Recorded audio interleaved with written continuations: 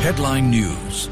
Good morning. This is your Money FM News at 9 with Elliot Danka and Yasmin Yonkers. We start with local news. The Republic of Singapore Air Force is conducting a new bilateral exercise with the Royal Malaysian Air Force. The Ministry of Defence says that the first edition of the exercise series, called the Search and Rescue Sarex Malsing, is a command post exercise that's being held at the Multinational Operations and Exercises Centre in the Changi Command and Control Centre. As an additional safety measure, the Land Transport Authority will install red, amber, green arrow traffic lights at as many as possible of the 1,600 right-turn junctions in Singapore.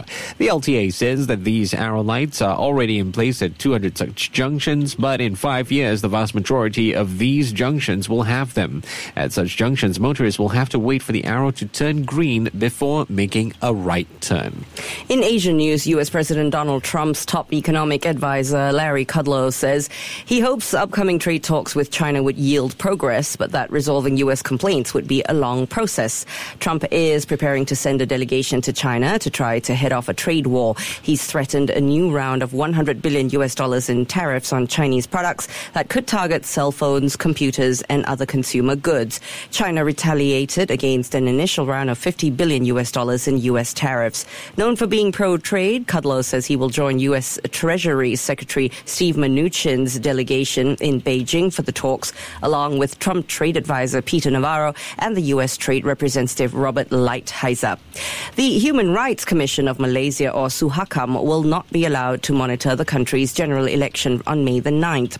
Suhakam Chairman Razali Ismail says the country's election commission had informed Suhakam that its application to monitor the election was denied, meaning they would not be allowed inside polling stations. He added that Suhakam cannot comprehend this decision, as they were told there would be international observers present during Malaysia's 14th general election. And over at the Inter-Korean Summit, President Moon Jae-in of South Korea and North Korean leader Kim Jong-un are just minutes away from a historic meeting. Finally, in world news, a Spanish court has sentenced 5 men to 9 years each in jail for the sexual abuse of a young woman at a bull running festival. Now, they had been accused of gang raping the woman. The BBC's Danny Aberhart reports. The case has been headline news in Spain. 5 men, one of them a policeman, had sex with an 18-year-old woman they'd met at the festival in 2016, recording videos of the acts. They said it had been consensual. The court found otherwise, deciding it was abuse.